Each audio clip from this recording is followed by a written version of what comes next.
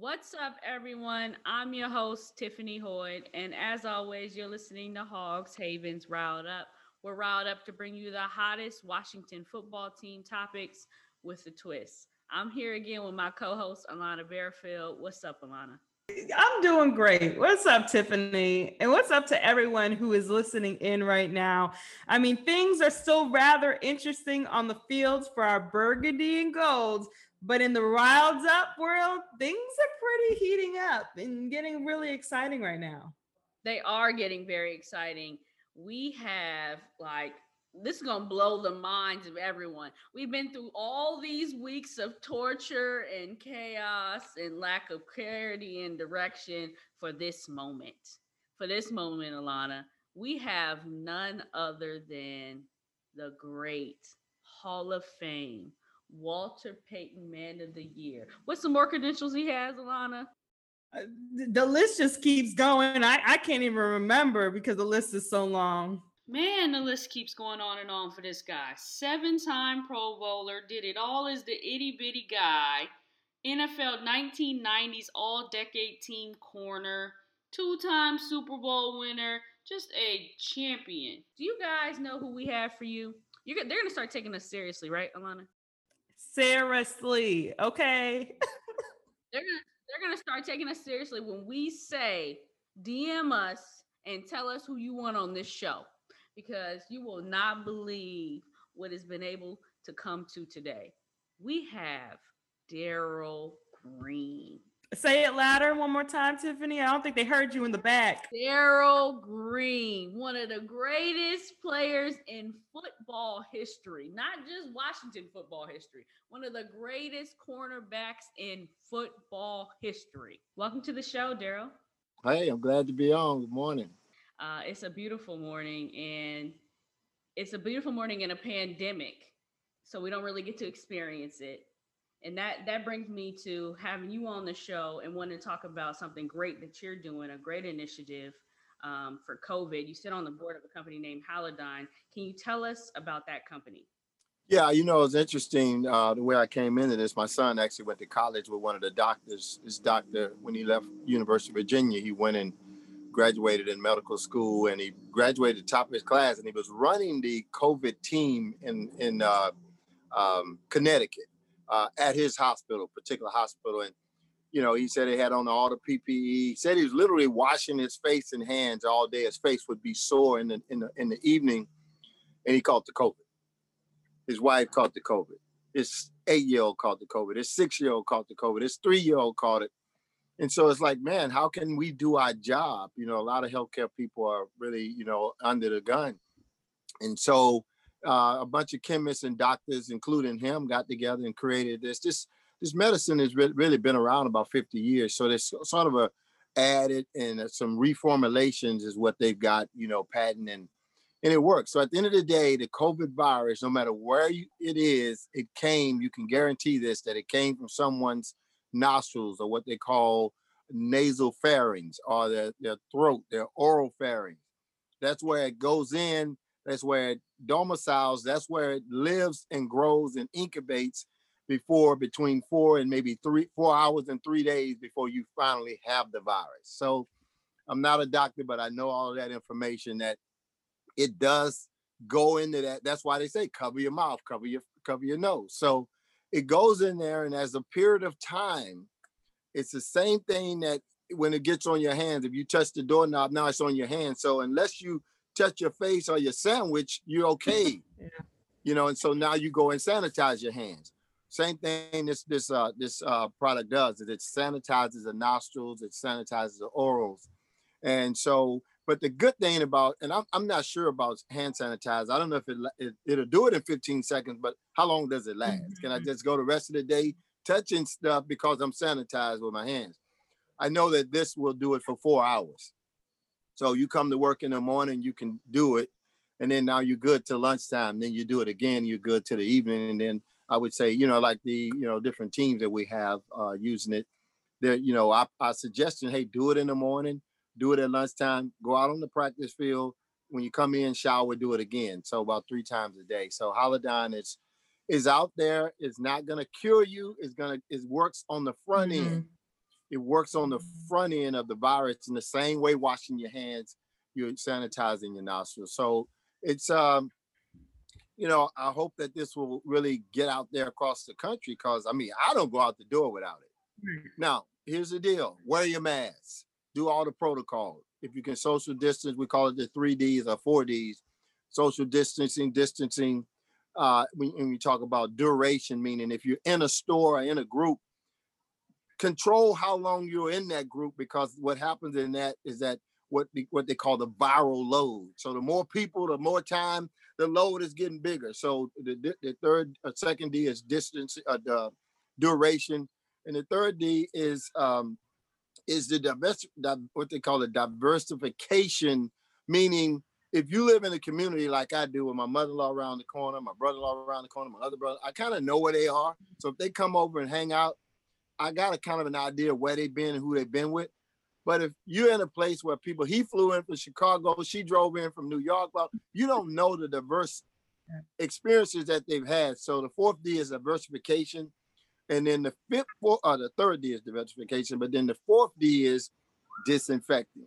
So if you can't do the first three, you can come back with the last three. But we agree with masks, we agree with the protocol, wash your hands, distance.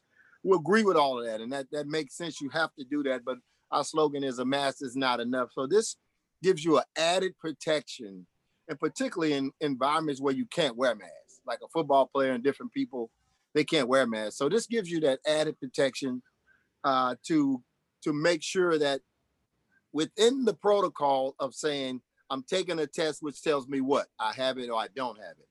I'm washing my hands to try to make sure it's not on them. And I'm wearing a mask to try to make sure it doesn't get in me. I think this is the only thing that when it gets in you has the ability to, before it becomes a full-blown virus, to disinfect it out of you. So we're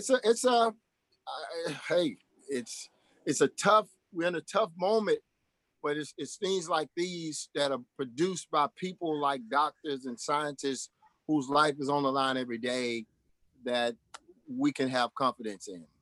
Halodyne is really interesting of what you guys are doing over there. And, you sit on the board, and like you said, it's an added protection. It's something that everyone should be using on top of their mask and hand sanitizer, and especially in different areas, like you mentioned, football. So Halodyne is being used at Clemson, Penn State, and Washington football team, which is amazing. But how did you get from football to medicine? I mean, usually football players kind of stay away from the medicine realm, do not even want to touch it. So how did you get there? Yes, an interesting question. That's a great question, actually. I played 20 years. I'm 60 years old right now. And I was throughout all my career I ended up playing until I was 43. So I had a colonoscopy while I was playing, where nobody could spell colonoscopy in the locker room.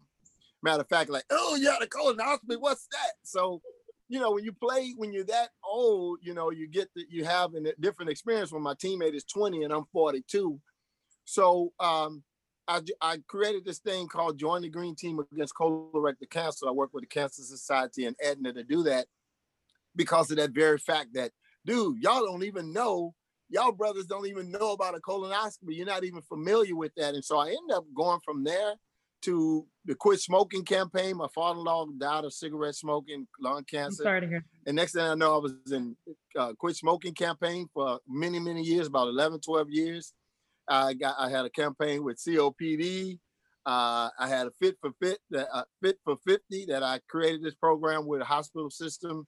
I created a company called Walk Fit Health. I just have found myself, I don't know, I fell into it. I don't know, it don't sound so good, but it's just kind of, I felt that way. And I was always been, and plus I was kind of a guy who I'm older, but I'm young. I'm playing a young man's game. I don't really look like I'm 60 or I'm old, whatever. So I've always could play in that arena, I guess. So I don't know, I just fell into it. But then when my son classmate, this doctor, they were just communicating, and I was kind of got in that conversation, and there it was. That's my story, and I'm sticking with it. Okay, all right.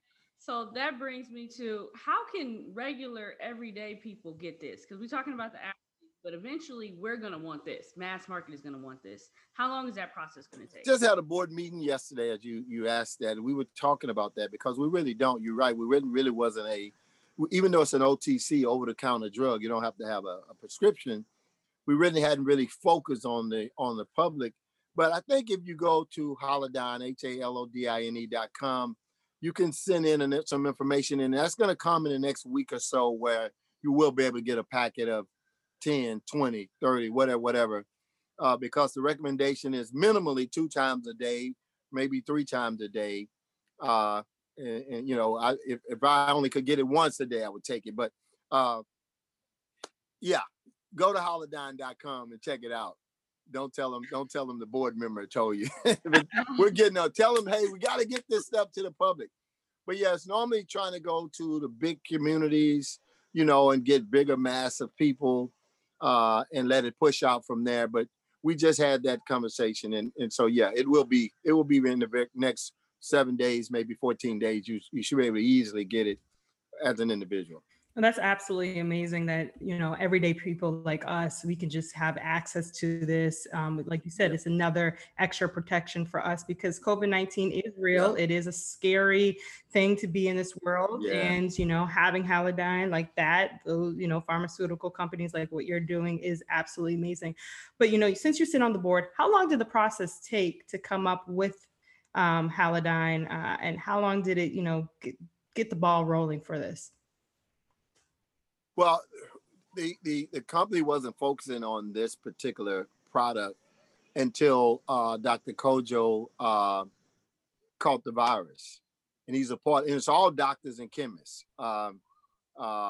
Professor Colin Knuckles from Columbia University, and Columbia University uses it as well, and all these doctors. And so. As a running joke, you have to either be a doctor or a Pro Football Hall of Famer to be on the board. But and I'm the only one non-doctor. But they changed their focus when Dr. Kojo caught the virus.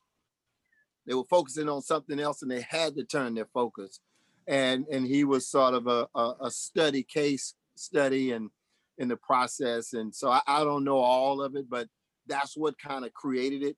And it had to happen quickly because how can these guys go to work? How can they do their job when he's covered up with everything? And I can just tell you a couple of weeks ago, he called me and said, Pops, he called me Pops. He said, Pops, I just got out of 42 operations. Like, man, you've been involved in 42 operations in the hospital today. He even told me the youngest person died in his arms was a 38-year-old woman. And it's like, man, so this is not, hey man, we're big businessmen and we're trying to get paid. This is necessity for life. And that's what the whole issue is in our country, that, man, we got to take this stuff serious. And just because, and unfortunately, some people, they wasn't there in Seattle. They wasn't there in New York. They wasn't at what they call ground level. You know, that's the term they use when the tower in New York at ground level. Yeah, you may not have been at ground level when it all went down, or you may not know anybody that died from it. You've only seen stuff and heard about it, but it's real. I know people that have died. I know people have caught it. I got nieces, different ones in college. So it is real, and you're exactly right. It got to get out to the rest of the people, but how it happened with them was at ground level. It was at ground level. And that brings me to, I can sense the humanitarian in you, that person that is striving to like make the world a better place. And you were a winner of the Walter Payton Man of the Year. Where does all that stem from? Well, you know, I actually grew up in Texas, a family of 7 children. My parents did get divorced when I was 10, about 1970. And I love my parents, but I had a dream of being better than them. I love them. I'm not mad at them, but when I was 10 years old, I just thought, man, when I get a chance to, when the bat is in my hand, I'm going to try to hit a home run. And so I've been faithfully married 35 years, never cheated on my wife. And so I became a Christian in college, and that's really what has driven my way of life, to raise my kids and to teach them the godly way and to teach them to go beyond. Let's take from where we come from my grandfather and great grandfather, to my father, to me, and let's keep being better and better and better. Not better at making money or better at being, getting education, but let's be better in godliness. And so that's been my focus. And from that, um, I said this, I don't know if you guys remember when the Washington football team changed their name from the Washington Redskins. I did probably 17 interviews, some of them sitting right here on this deck. And I talked about the fact that in all of creation, the greatest and most valued of all creations is human beings. So if human beings is number one, even obviously they're not treated as number one, what if we went back to human beings being number one, meaning anything related to where it's a human being, then human beings win. So if it's trees, if it's chickens, if it's monkeys, if it's rabbits, human beings win. And so if we, my attitude is, if you're going to be after something, you can be after your widgets and your technologies. That's fine. But if we make human beings one, and so that's been my drive. My drive has always been, if I could take the foolishness of a childhood game that I played, used to play touch on the street, tackle on the grass. Remember the childhood game. And America made it into something huge, and they made millions, 30, 40 million, the quarterback in Kansas City, millions to play a childhood game. Then we can take that influence, we can take those resources, we can take that access, we can take that opportunity, and we can turn it toward human beings and the betterment of human beings in anything and everything that we can find ourselves, put our hands to. And so that's the basis of how I try to live. But that comes from the fact that Jesus died for me as a human being. He became one so that I can be a righteous man. And so that's what my drive is. And what God has given me, like Moses, what's in your hand, that staff that was in Moses' hand. I have certain things, access of staff that's in my hand to come on here and talk to you in front of thousands of your viewers to talk about subjects around the betterment of humans, whether it's godliness or whether it's being healthy or stop smoking or whatever the case may be. But it's just taking the foolish things of this world to confound the wise. That's what the scripture says. And so I'm not some great guy. Oh, wow, he's great. I'm just another man that's been born of the Spirit and tried by the grace of God to think that way and think outside of myself and think about somebody else. And sometimes I get paid for it, and I don't apologize for that. That's always a plus. But you're not just a regular man. 20 seasons at the Washington football team, 20 from 1983 to 2002. That's remarkable. And seeing everything that you've accomplished on the field, but off the field. What are your thoughts on the quarterback situation in Washington right now? Well, the young guy Haskins was the guy, and I was a little, I felt like he should have stayed. I try to stay out of that because I'm not really as big in football as I probably would be thought to be. I'm just kind of an outsider, couch potato, sideline coach, and the coaches probably hate me, when they hear me say something. But I, because I kind of talk just truth, what I think. But I would have stayed with Haskins. I think the team is not that great, and he's young. And guess what? Just put him in there and let him take his shot. Let him take his shot and see what we can do. You're not going to win the championship this year, I don't believe. Your defense is good, but they're not great. The rest of the team is not great either. So, I think that you're just hurting him potentially because I don't know how he can get better just sitting at home. So I don't know. I'm not a coach. Never wanted to really be a coach in that sense. And so I'm just like I said, I'm a couch potato, sideline coach. But I don't see any of the three being Pro Bowl or Hall of Famers. But he was a guy that was brought in to try to handle it, and I would say let him handle it and give him a shot. And that is not to knock the other two quarterbacks, but he was the guy that had the ball in his hand, and I don't know if it was me, if I'd have taken it out of his hand that quick, and probably some fans would say, Daryl, you don't know what you're talking about. And hey, maybe I don't. No, you know what you're talking about. You have enough experience, and you also have 2 of the 3 Super Bowls that this franchise had or has. So I say that to say, what is the difference between the Washington football team of old that was winning championships and going to the playoffs and making things happen, and this team right now? Like, what is the common denominator that needs to, like, change work ethic wise? Like, what is going on? You guys are good, okay? Y'all are good. I have to tell you, you guys are good. The way you work your way through things, it makes all sense because these things connect. What you're asking, they do connect. And the way it connects is that I came into a team in a city that had historically been an extraordinary fan base community. They loved their team.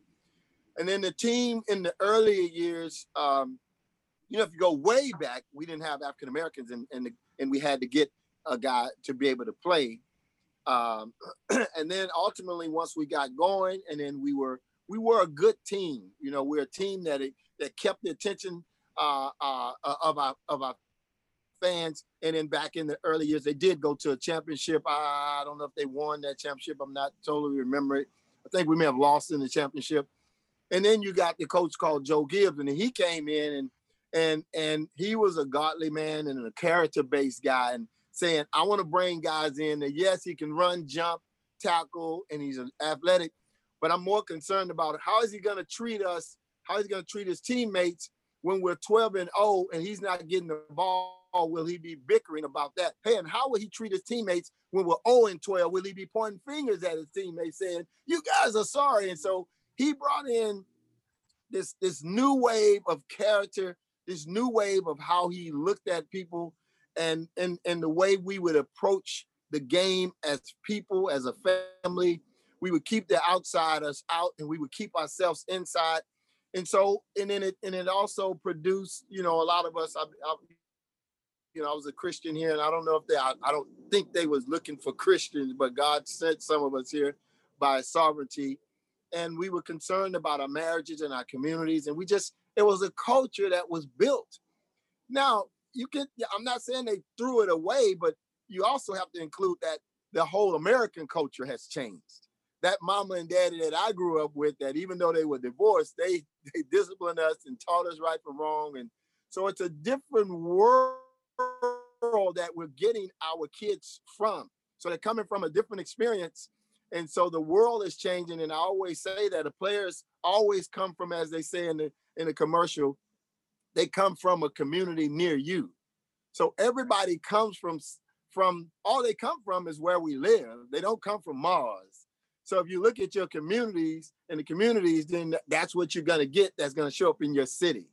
That guy's going to come from that community that's going to affect your community, your city, and your team. And so there's a lot that goes into that.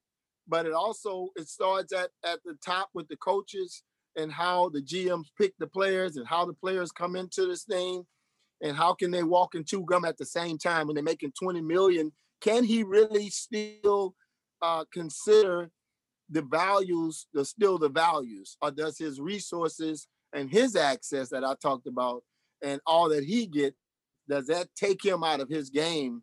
So now he's not a value to us, and he really doesn't bring what we used to bring. And so this is really, a lot to say, but we have to get back. The one thing I do love and appreciate about it is that thing is not gone. It's not like, oh, it's done. Character is done. Love is done. Humility is done. Faithfulness is done. Hard work is done. That's a lie. It's still available. And there are people out there, and not only people, but the strategies and the structures around developing an organization around that still exists. And so that's the positive, but I don't see it today, and I don't see it in a lot of areas in our society, not just in sports or not just in one particular team, but that still is the formula. And if I was involved, that's what I would bring as a formula, because I do know it worked, because it worked in my household, it worked in how I outreach, it worked in my children and their children, it worked in a job, and so it does work, and it can work in a nation. But what about the NFL free agent market? There's a lot of players don't want to go to Washington. They don't see it as a competitive team.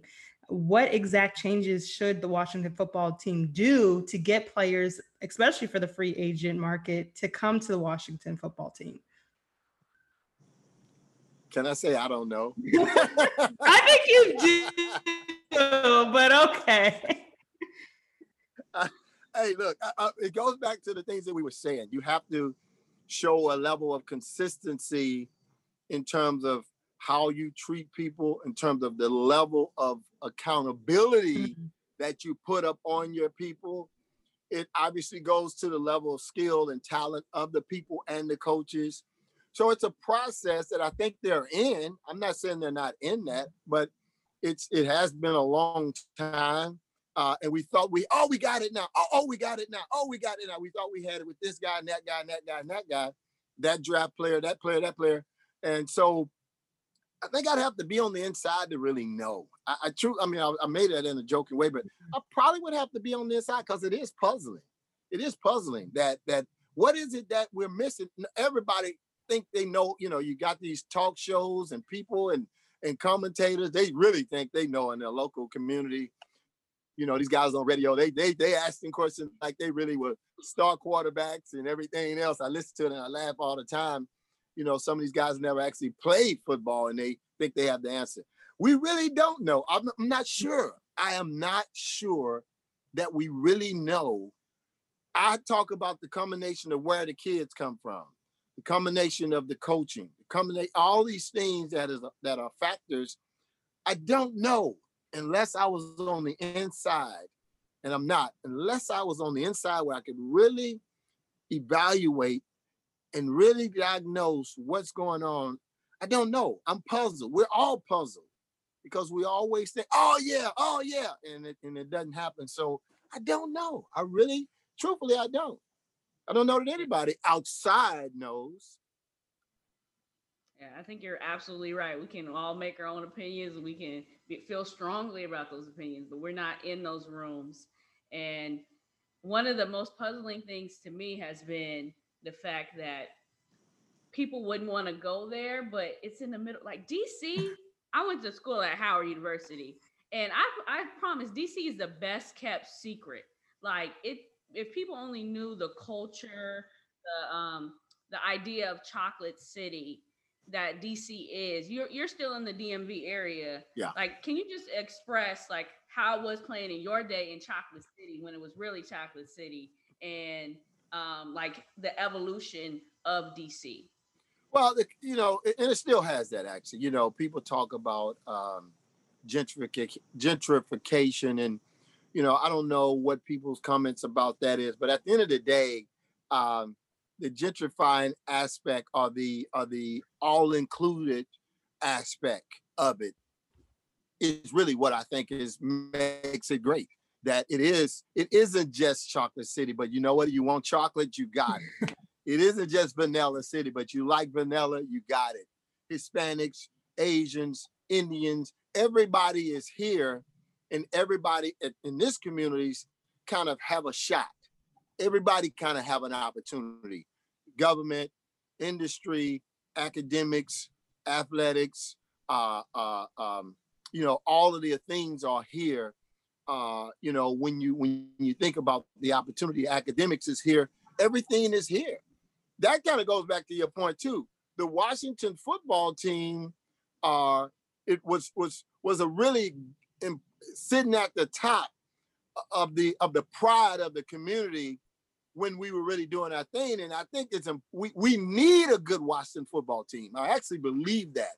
I can't totally explain it, but there's something about, and I love our local Wizards, our Nats, our Caps, our Mystics. We won in everything, but there's something about Big Papa in the Washington football team that just kind of caps off, at least in my history, it's been sort of that capstone of our community. But we are a diverse community. We have to, like every community, get better every day. Just like in my career, I try to get better every day. We have to continue to get better, but I think you're right. You can say chocolate, vanilla, whatever, but you got it all here.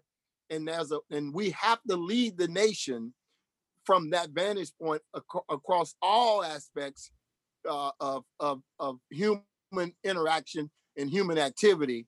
And that's an important factor, whether you're the mayor or you're the president or you are the quarterback of the Washington football team or whatever you are. That's a part of the way our city operates, or whether you're the CEO of this big company or this group, or you're the president of this university, George Mason University, where I'm affiliated with as a staff member in athletics.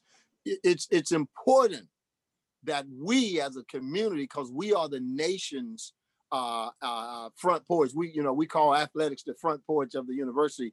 Well, Washington is the front porch of the house called America, and DC is the front porch of this region, and everything just stacks on top of that. And so it's super important. We need to get and be great and be better every day in every aspect of our existence, whether you're Howard University or George Mason University, whether you're a hospital system in Loudoun, Nova Hospital System, whatever you are in this community, you've got to always be pursuing greatness. That's just the way we're made. That's the way it has to be. And when it's not, everything gets hurt. You know, you mentioned about being surrounded with amazing people who are just, there's nothing like it, being in the Chocolate City with just people who look like you, who have the same similar characteristics, traits, and just common ground. And kind of common ground is with Doug Williams that you were able to play with, being the first Black quarterbacks who was just getting it done. How was that experience altogether? First African-American quarterback to win a Super Bowl. First one. And I was on that team, and Doug Williams, old Zachary, Louisiana boy, and took his lumps growing up as a child, took his lumps going over to Tampa Bay, took his lumps being pushed out of the league, took his lumps coming here as a backup third seeded. And then when the opportunity came, he took advantage of it. And to Joe Gibbs' credit, he pulled the trigger and said, hey, because nobody would have argued if he pulled the trigger for the other guy, because they both had played kind of half the season. He went with the hot guy, who was Doug. And Doug took advantage of it and balled out and just really did a great job and really set a historical mark, in our nation in terms of athletics and pro football, that, this foolishness about the African-American man, the Black man cannot think and be in that place. You may not have wanted him in that place, but it ain't because he can't operate in that place. So I'm grateful that I had the privilege of playing with Doug, and that dude balled out. And trust me, he was one of the best, period. I had my work cut out for me every day at practice, competing against him. Right. And one thing Alana and I were talking about is just like, we had, I think, 10 starting Black quarterbacks at one point. And it was one Sunday, and that was like unheard of. And we've been talking about that for a number of weeks. And I think that's just a trend because it's such a groundbreaker. And I mean, I want to talk about it to the end of the earth. How do you feel about the fact you said that they would talk about the fact that there was a Black or there was a certain superiority where Black quarterbacks couldn't necessarily play the quarterback position? How do you feel about the evolution? That wasn't really true, and they knew it wasn't true. I mean, there's certain ways to keep people suppressed. You can just lie and keep people suppressed. Say, hey, no, you can't do that. We tell our little babies, no, you can't go over there. She can't go over there. You just don't want to go over there, Dad, because you don't want to go over there and you don't want to walk over there. But she really can. And so you just keep her suppressed that she can't do it, But at the end of the day, I think the bigger point is not so much that 10 Black players are playing, but there is the free opportunity for any man to have the opportunity to sit at any seat. Dr. King, Jesus said that when James and John's mother said, let my boy sit on your left and your right. He said, look, the left and the right is prepared for the one who's prepared to sit in the left and the right seats.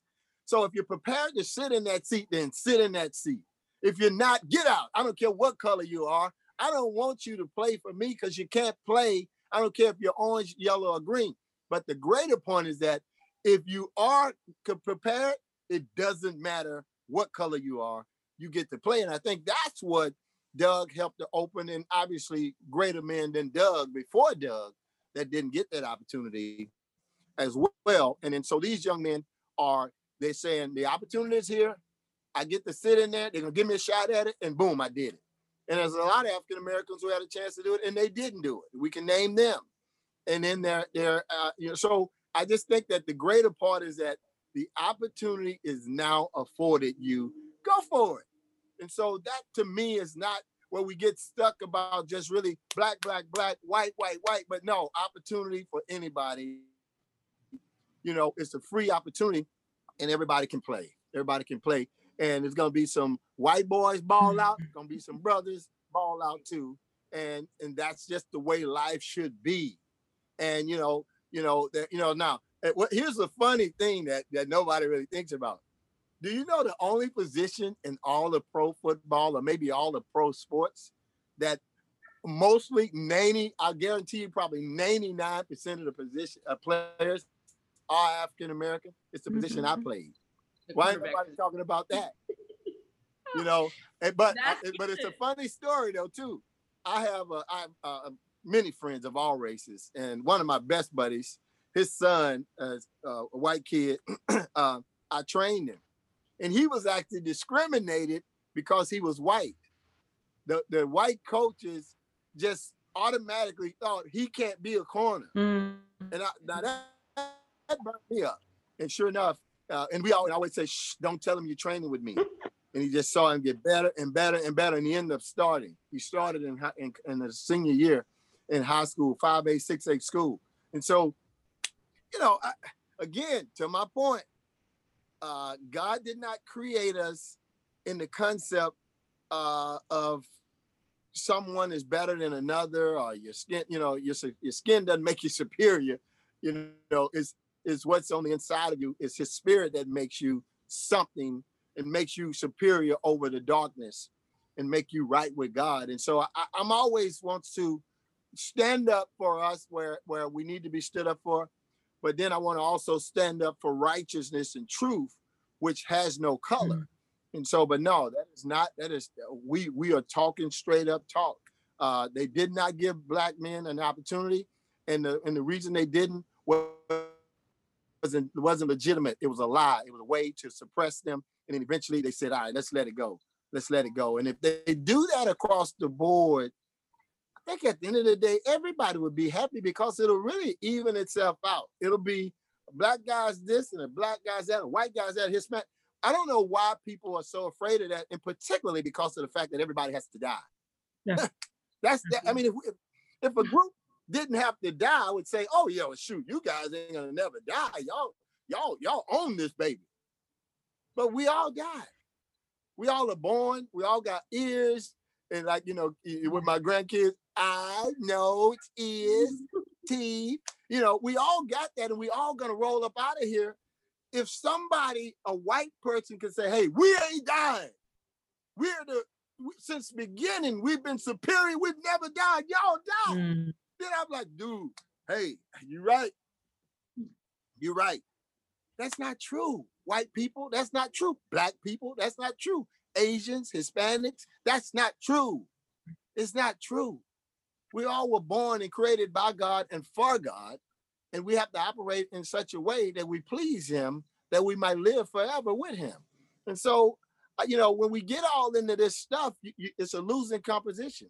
It's a losing proposition because you can only go, how far can you go? 70 years. Well, how far can you go? 70. How far can you go? You can only go so far. Unless you can tell me you can go further, 200, 10,000 years, you can tell me you're going to just do that? Then shut up and get in this thing, and let's try to walk together arm in arm, and let's live as humans and love one another. Love your neighbor, love God with all your heart, mind, soul, and strength, and your neighbor as yourself. And then everything else is good. Daryl, I absolutely love that response because you're bringing everyone together as a united front. And how you mentioned about that story that you're helping others along the way, even when you've, basically accomplished 20 seasons at the Washington football team. I mean, it continues to go. It doesn't stop just because you hung up your helmet, which is amazing. But when you were on the field, you had an interesting ritual. Tell us about that. Okay.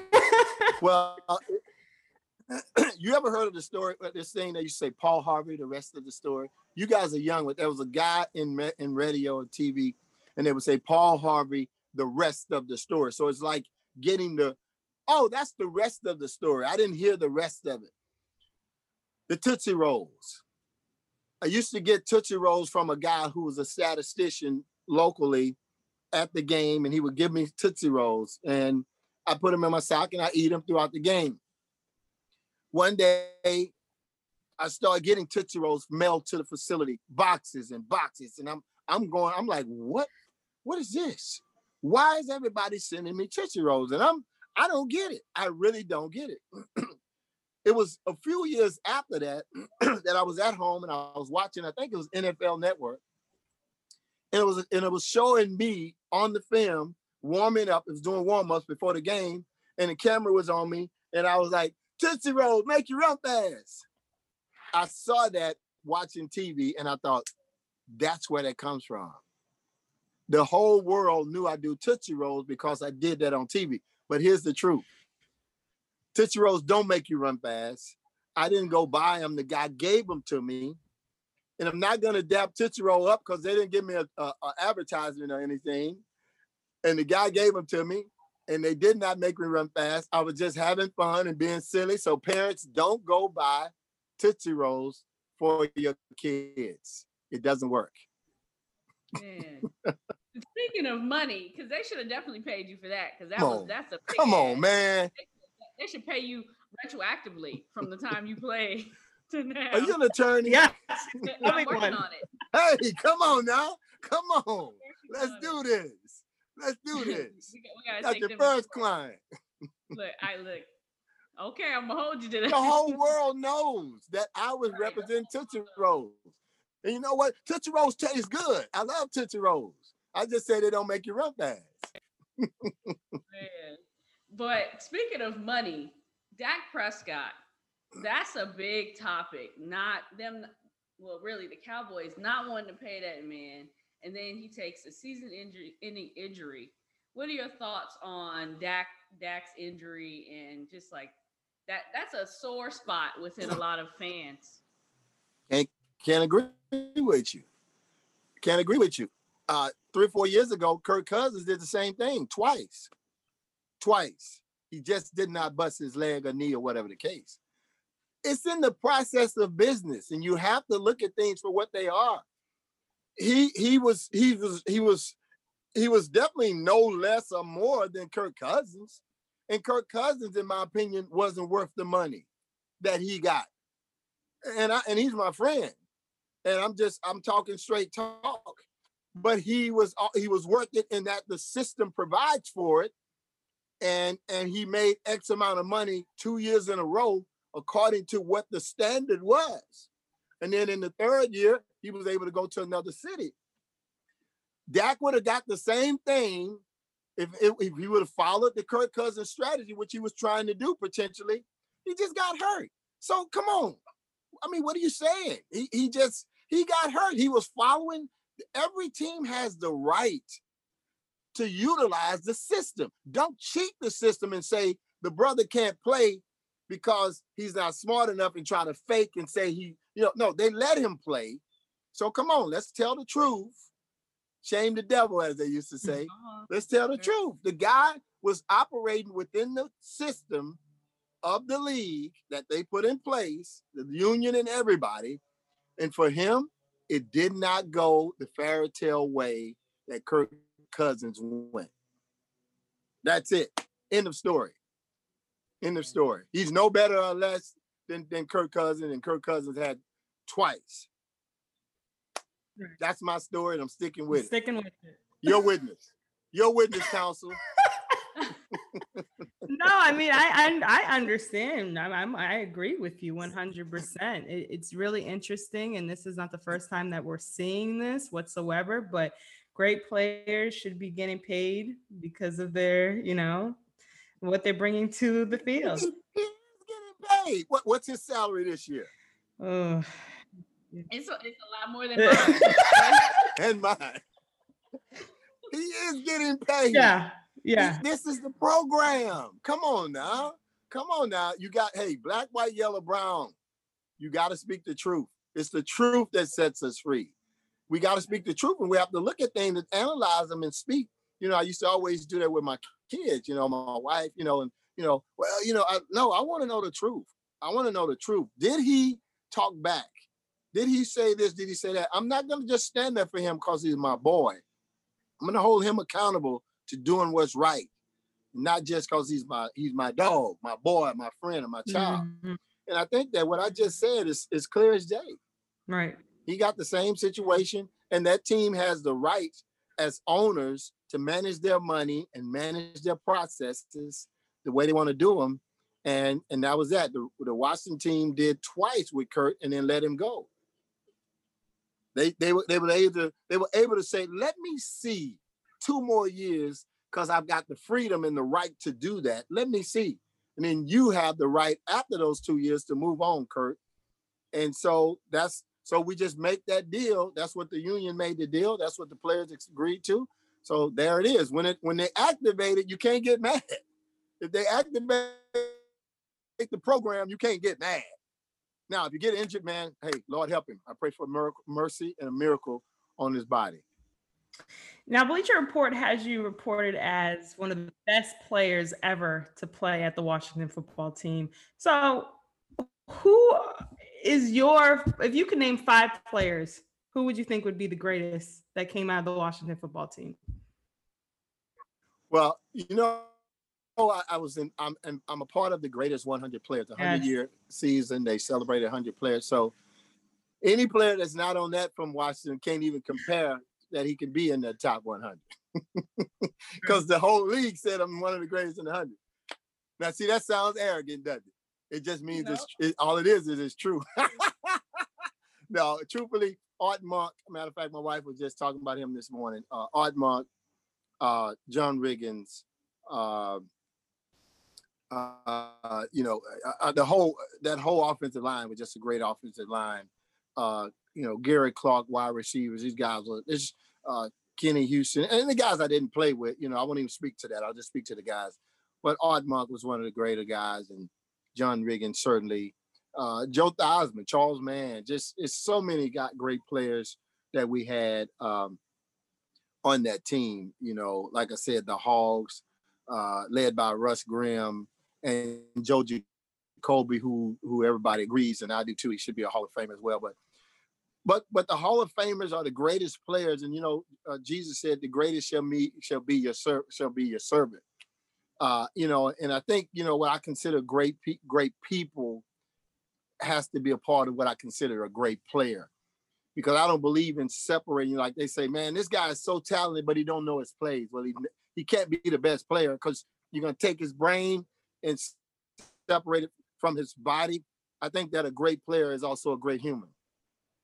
So I do struggle with that a lot of times, because just because you can play great, but you can't live great, I don't know. I struggle with that a lot. So that's why the whole idea of being a 4-star, like a 4-star, like they used to call it in high school All-Americans and 5-star, and I think that if you I used to call it these 5 100s. And this is something for all of you guys, that if you can take 4 or 5 things and give 100% to, I didn't say 20, 40, 60, 80, 100.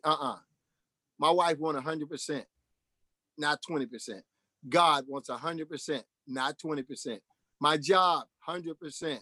My children, 100%. And my work outside of my job, my nonprofit, my service work, they deserve 100%. So 5 things, 100. And if you can do that, and that's what I try to do. I try to be a Hall of Fame husband, which I am. Hall of Fame in my job, which I am. I want to be Hall of Fame in the kingdom of God. I pray he will determine that. Hall of Fame in my service to my community, and a Hall of Fame dad. And I didn't say I'm not giving 100% to a chick on the side or selling dope or mistreating people. Just 5 unique things, but I want to give 100% to each, 100% to each, not 20%, not 40%, not 150%, because 150% leaves only 50 left for that other thing. And that's why you see guys lose their marriages. They give 130, 150 to their job, but their marriages is doo-doo. And their kids don't know them or love them. They don't love God. And so you want to be 100, 100, 100, 100, 100. God, 100. Family, 100. Children, 100. Wife, husband, 100. Something outside of yourself. Volunteering, 100. You 100, 100, 100. I share this all around the United States in the Strong Youth, Strong Community program that I do with youth all around the country. But that's been my formula, and it works. It works. I'm a great husband, great dad. I did it in my job. I'm doing it in the church by the grace of God, and I'm serving people that are not paying me. So 100, 100, 100, 100, 100. Take that and run with that, young people, and talk about that and have a conversation around that in your youth group. All right, we're going to run with that. And I want to talk to just like our final 2 questions for you. My final one is a two-folded question, right? You talk about these things, and there's the five 100s. That's not a normal thing for a lot of people. You have this fortitude and this strength, which is why you're a Hall of Famer, which is why you have all the accolades that you have.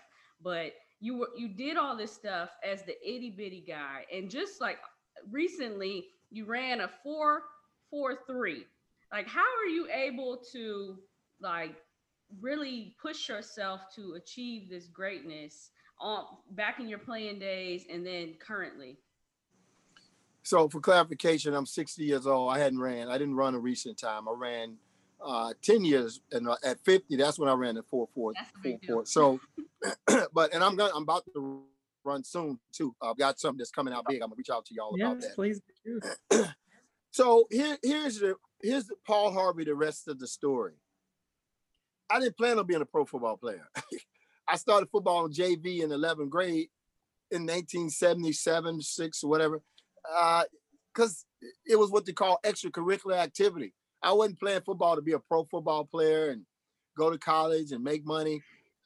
I just tried out because I wanted to be a kid, and I want to play. And I made the JV in 11th grade. And then I got a little incentive to try to make the varsity as a senior. It's a little drive. I went to college. I dropped out after my buddy got killed in a car wreck after one semester. I didn't get a scholarship. It's a division NAIA. It wasn't even a big time school in that sense. And I dropped out after one semester. I went home, went to night school, drove a furniture truck, went back a year and a half later, played 3 seasons, first round draft pick. But I got saved, became a Christian, a man after God.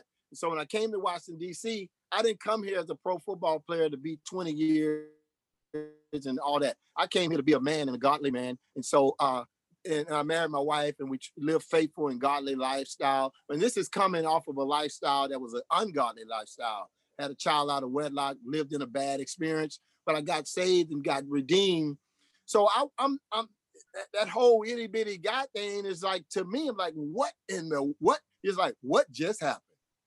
How did I, a $173 my first year, and probably a $145 my first year of college? But I remember, I'm not from this generation. I'm not from this time of talk radio and TV and Madden games and all that stuff. And my Houston Oilers, who you may have never heard of, Houston Texans are not the Houston Oilers. The Houston Oilers are in Tennessee.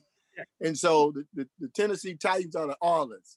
They wasn't big time winners at that time. They wasn't always on TV. And I wasn't really a big TV guy watching TV in those 70s and 60s. And so my whole experience is totally different. So you have to put it in context that this has been the sovereignty of God. I was born and called to be here, meet my wife in Tyson's Corner in that time on Christmas Eve in 1983. I had to get there to meet her.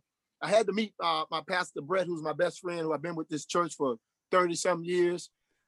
All this stuff is the sovereign hand of God that I'm here and I can go anywhere. My hands are clean. The integrity of God is over my life. I don't have any skeletons, no chicks on the side. I am just a guy. I'm just a guy that's born by the Spirit and saved by grace, trying to do everything I can to please my Father who is in heaven. And so in the meantime, oh, by the way, I played pro football and I'm a Hall of Famer. And so it's not, I don't see it the same way. I'm grateful every day when I wake up. I was grateful. I used to have a saying, I go out to practice and I say, Coach, man, ain't you glad you didn't die yesterday? What a blessing that we have to play a childhood game, be out here under the sun. And so I've always, by the grace of God, I've had a way of thinking and a level of humility and thanksgiving that God could make me a gazillionaire. And I'm gonna always remember what the sinful life that I came from and that I've been redeemed, that he saved me. And so nothing can surpass his salvation and his gift forgiveness for me. So any riches or fame or recognition or honor is just, oh, thank y'all. And then I'll use it. I'll use it, Moses. I'll use it. It's in my hand now. I got more things in my hand. He continues to give me things in my hand. Streets named after me, Greatest 100, Hall of Fame, Pro Bowl, Super Bowl. I got all these things in my hand that I can use to steer the sheep. I can use to open the door. I can use to bring the access. I can use to bring a blessing. So I'm not that guy. I'm just not. I'm not, and I'm every day of my life. I start over new. The Bible says his mercies are new every day, and I need them every day. And here's a funny thing. I never stacked my career. I played 1 year, 20 times. I didn't stack them. I didn't stack money. I didn't stack fame. I just, every day I go back. Every year I went back to the same fear of the Lord moment, rookie, freshman, scared, humbled, I didn't stack them and become, nah, girl, I'm Jewel. Hey, look, you know what? I'm done with this marriage. It's 10 years now. You ain't got the swag you used to have. I ain't got no hair. I'm doing a different thing now. No. He's the same yesterday, today, and forever. And his mercies endure forever. And I want to access them every day. And I'm not all that. I'm not, man, Darrell Green. I'm not all that. I'll take that and put it in my hand and use it. But I ain't gonna never drink it. I will never drink it. I will do not drink it. I'm writing a book called The Paradoxical Journey. The paradox of, hey, how you doing? I'm Darrell. Man, you're Darrell Green. That's okay. So wait a minute. I know I'm Darrell and you still Darrell Green. That's a paradox. And no human being is created and meant to be celebrated like that. Do you know that? Nobody. White, black, yellow, brown. Sorry, people. You're not meant to be above somebody else, treated better. We're not made for that. I'm sorry, you're not. You can be acknowledged. Hey, man, that was great. You did good. But when we're not physiologically, psychologically, and no other logically made to take in all that worship and honor without Jesus being inside of our heart to process it. Because if it don't, it'll turn you into, I was about to say some names, but there's a lot of names from the highest level in this country to the lowest level in this country, to athletics, you name it, doctors, all of them. When human beings, in this chapter says it's called the EHHCS. Write that down, the EHHCS, excessive human to human celebration syndrome. That's what destroys people. A lot of them are dead now that you've seen in the last several years, and a lot of them are walking around now. And their problem, they've been celebrated by other human beings, and they're just not made and fit for it. And it morphs them into something jacked up. And by the grace of God, I'm going to stay behind Jesus. I'm going to stay under the blood. I'm going to stay under his covering. I'm never going to step out and say, yeah, I'm the man. No, I'm not. Because you know what? I can't guarantee I'm going to wake up tomorrow. That's my story, and I'm sticking to it. I love you guys. Y'all the best. No, you're the best. And everyone who's listening or in right now, they should be taking notes because you are literally dropping knowledge. So I have the final question. And it's a tough question. That's All all right. right. Are We you can make ready? it. Who do you think will win the NFC East? Well, the first one to 2 out of 8 or something win. So that's my scientific formula. The first team that wins 2 games out of 8 or 6 or 9 wins the league. So we're down to that. We're down to that. That's what we're down to. Man, we're gonna have to leave it there. Thank you so much. Just down to win 2-3 games and you got it. NFL. That's the NFC East. The NFC East. yes. That's the Hey, NFC. they can't get mad at me. It's true. It's true. No, you're spitting ultimate facts. This entire episode has just been nothing but facts. Hats off to you. We are just privileged to be able to interview you. I always say God is working in my life, and so I'm glad that somebody else is, with that as far as the faithfulness on to that regard. But they can find you on Instagram at Daryl Green 28, correct? Yeah. So thank you so Thank much you, for thank you so much. knowing the family and answering the DM. So we could get you on Riled Up for our listeners. But where else can people find content from you or what your net project is? Yeah, so they can catch me at, they catch me on Twitter as well. I have to check on that. And then I think the Instagram is the official Daryl Green. I'm not sure. I'm not as in that as much as I should be, but if they shoot me some, I'll respond back to them. But I just want to just back up and say, you young ladies are, you guys are very thoughtful. You're not just, some, flip it. You guys are serious about what you do. You put a lot of thought into what you're talking about. Some things I said that did not. I don't know if you had heard it before or was in line with your thought, and I could see you saying, "Hey, okay." And you've got to stay open. I do too. You got to stay open and have conversation with people and see their vantage points, regardless of the audience watching us, and talk sincerity and truth. And so you guys have that. You guys are going to be. I want this to go down as marked that as a long time making extraordinary impact. I believe that. And I'm not just talking because I see it. I see about the spirit. I'm glad to be on with you guys. I hope to get on again. Let's talk. And then also, and obviously offline. I'm a dad, a grandpa, and everything else. If I ever can do anything for you, I'm right here. Absolutely. Thank you so much. All right. That really touched my heart. Thank you. Okay. Well, thank you so much, ladies and gentlemen, for tuning in to another episode of Riled Up. You guys spoke it in.